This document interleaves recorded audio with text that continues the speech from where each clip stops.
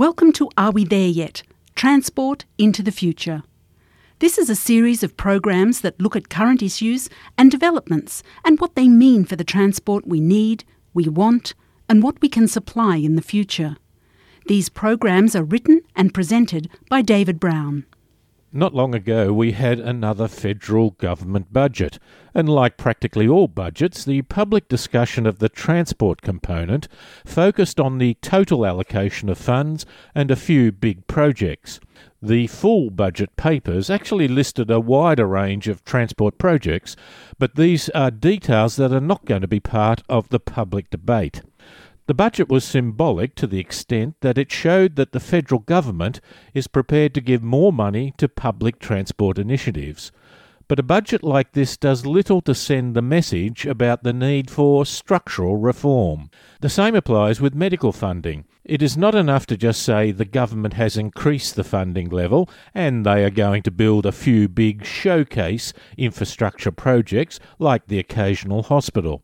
Some new hospitals are undoubtedly necessary, but governments, medical practitioners and the public will have to come to grips with the fact that we need to work out some areas where we can still provide a good service, but without spending as much money. Prof Michiel Bliemer is Professor in Transport and Logistics Network Modelling at the University of Sydney's Institute of Transport and Logistics Studies. I caught up with Professor Bliemer and asked him about the need for a road user tax as a policy initiative in order to acquire funds but also affect transport demand. Well, first of all, I wouldn't call it a tax because tax is a very negative word, so that's also not good for getting it accepted by people. You should more see it as that you're paying for something that is of benefit to you. So you pay for something, but hopefully you'll get something in return as well. And currently, if you are on the roads stuck in congestion, you're paying in travel time. So maybe it takes you 30 minutes, and using user pays and having more efficient ways of spreading the traffic over the whole network during different times, you can actually decrease the travel time for the people. So you're actually paying for a service. It's not just a general tax, it's a specific payment to get a specific benefit. Yes, so we see it usually as you get a benefit out of it as well. But on the other hand, of course, you do have the funding model. So some toll roads are specifically designed to generate revenues. But that's not necessarily the only goal of user charging. Usually congestion charging is to decrease congestion, and that is not for funding the road system. In fact, the toll systems we have at the moment to pay for specific projects are really charging people a high price for using the road, if they're going to use a road at all, using the road that we want them to use. We want them to go on a bypass road or a road that's not going through residential or commercial areas, yet we charge them a very high amount to go on that road and make it no direct charge to go on the road we don't want them to go on. Yes, so that may seem counterintuitive, but that's because the goal of these toll roads are different. So they're not to just decrease the congestion. They're essentially to create the revenues for the investors. So because roads are so expensive, we usually need to have private investors to come on board. And they want something in return, and that's what usually is that toll. They pay for part of the construction of the roads. They want to see a funding coming back in terms of tolls.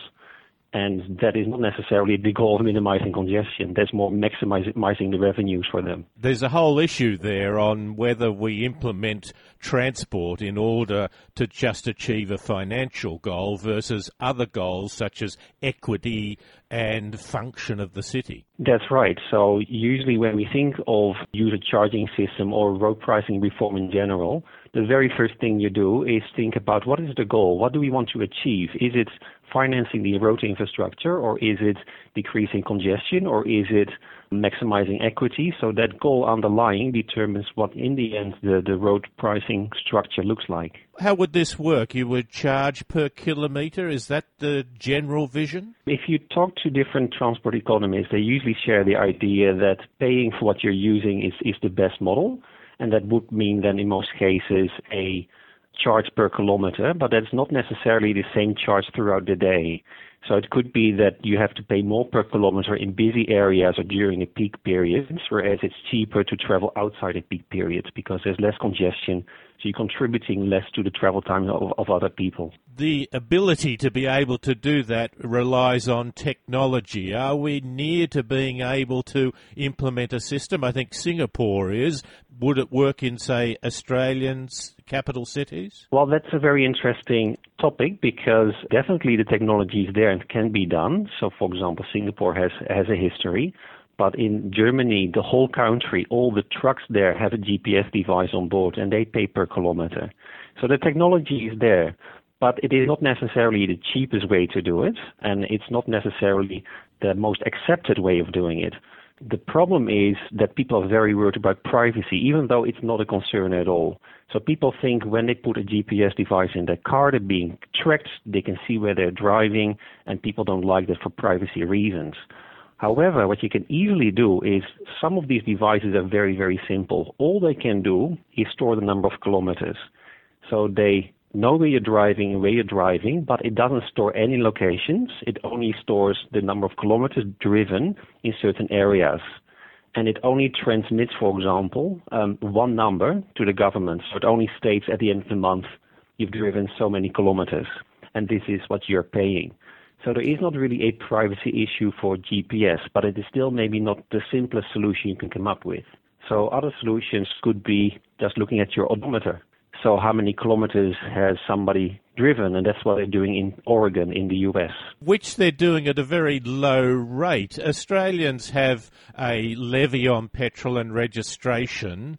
Is the levy on petrol a surrogate for that? And are we being charged a lot in revenue that we're taking from the motorists? If you compare Australia to other countries, then Australia pays very little. So if you compare it to Europe, the fuel excise taxes and the registration fees for cars are much, much lower here. The only country that's in the Western world that is lower than Australia is the US. The US has much lower taxes, but that also comes back in very little revenues and less money for road maintenance and construction. So I would say that in Australia we actually pay very little. If you want to have a good transport system, maybe we need to consider paying more, like in Europe. On the other hand, these systems is not really a replacement necessarily for petrol taxes, because petrol is a fixed amount you pay for a certain kilometer. But the main power you can do with, for example, a GPS device or a very simple device that only times how many kilometers you drive per period is the peak spreading. There may not be sufficient supply of road infrastructure during the peak periods, but there's definitely still supply in the off-peak. So what we've done in the Netherlands, for example, is we rewarded people instead of we taxed people. So we gave people 3 to 5 euros a day if they were driving outside the peak periods. And we had thousands of people participating. They volunteered and they put a GPS device in their car. And they actually did change, like 30% of the people changed their departure time to very early in the morning, or sometimes after the peak period in the morning, to avoid the peak period and to collect the 5 euros a day. It's not necessarily the amount of the money, it's almost just the incentive, the feeling that I'm actually benefiting from doing something that is ultimately good for the whole community. But that's one way of looking at it. Most people do seem to be quite sensitive to the money aspect. So when, for example, in the Netherlands, we stopped the rewarding scheme, some people did feel that at 6 o'clock leaving in the morning or earlier than 6 o'clock, they did get a lot of gain from travel time, and they kept driving very early in the morning. But most people, when we stopped providing a monetary incentive, they went back into the peak period. So people do seem to be quite sensitive to a monetary reward or a tax. It doesn't necessarily need to be very high. It needs to be visible. So we usually call it out-of-pocket costs. So whenever you pay per day or pay per kilometer and it is visible, you consider it in your travel behavior. If you only put the fuel in your car once a month, then it is only visible once a month, and then you're driving and you think it doesn't cost anything. So by making it visible, you already can achieve a lot. I had an old professor of transport who said that the cost of a half a kilogram of butter, if you drove to the local shops, was incredibly expensive, not because of the cost at the shop, but because of the cost of the travel, starting up a car and driving it. In some ways, this is what you're saying, this puts a specific cost at the time you're actually using the service. Yes, because then you consider it in making your decisions, yes. With modern technology, it'd be wonderful to be able to perhaps think of a million ways you'd like to adjust behaviour, not only travelling in the peak, but perhaps not travelling on local streets and a whole range of things you might consider. Yet I think you've said you've got to keep the system simple. Yes. So what happened, for example, in the Netherlands when I was still living there, they proposed a nationwide system for road pricing, a kilometer-based charge. Everybody was going to get a GPS device in their car. Since they cannot build it in for so many millions of cars all at the same time, it was going to be staggered over multiple years. It was a huge system. And then essentially the cost of the system was so high that the revenues was actually very little. So you do not want that the cost of the system in the end will outweigh the revenue. So you want to keep the system simple. You want to keep also the system simple so you can easily explain it to people. You want to take away any privacy concerns because you wanted to get it accepted. And acceptability is the main problem in user-pay systems. People find it usually not acceptable, even though a lot of people will probably pay less if they drive less. So it is not necessarily you pay more, but the perception usually is it is considered a extra tax. And that's what we try to explain every time. It's not a tax. We calculated that if we were going to introduce congestion charging or even kilometer charging in Sydney, 62% of the people actually pay less because they drive less than average. The trouble is with the media, of course, is the one person who pays more will make the front page. I understand that, and I understand that we've got to bring it in a manner that says this is not going to be a huge tax hike. Intent is not to raise huge amounts of money, but first and foremost to affect behaviour. Yes, so the main problem that usually politicians have, and also the general public, is equity. So we do know that usually people who have lower income, they often live far further away from where the jobs are. For example, in Sydney, the jobs are in the CBD, and the people living out far west, they have to drive further or to travel further to their jobs. So we are aware that they are being impacted more as well than maybe some others. So these equity issues are actually the hardest ones to solve, and you probably want to have something in place to not affect these low-income groups too much. And I think that's the real challenge, to come up with a system that is acceptable by the people, has sufficient equity, and still raises sufficient revenues for maintaining the roads and maybe even road construction.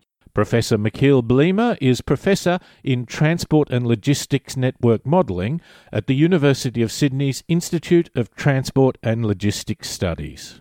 Are we there yet? Transport into the Future is produced by Driven Media. Driven Media specialise in communicating technical and scientific information to professionals and the public, and also facilitates planning and behaviour change in groups and organisations. You can send comments or suggestions to feedback@drivenmedia.com.au. All the participants have agreed to the recording and distributing of their comments.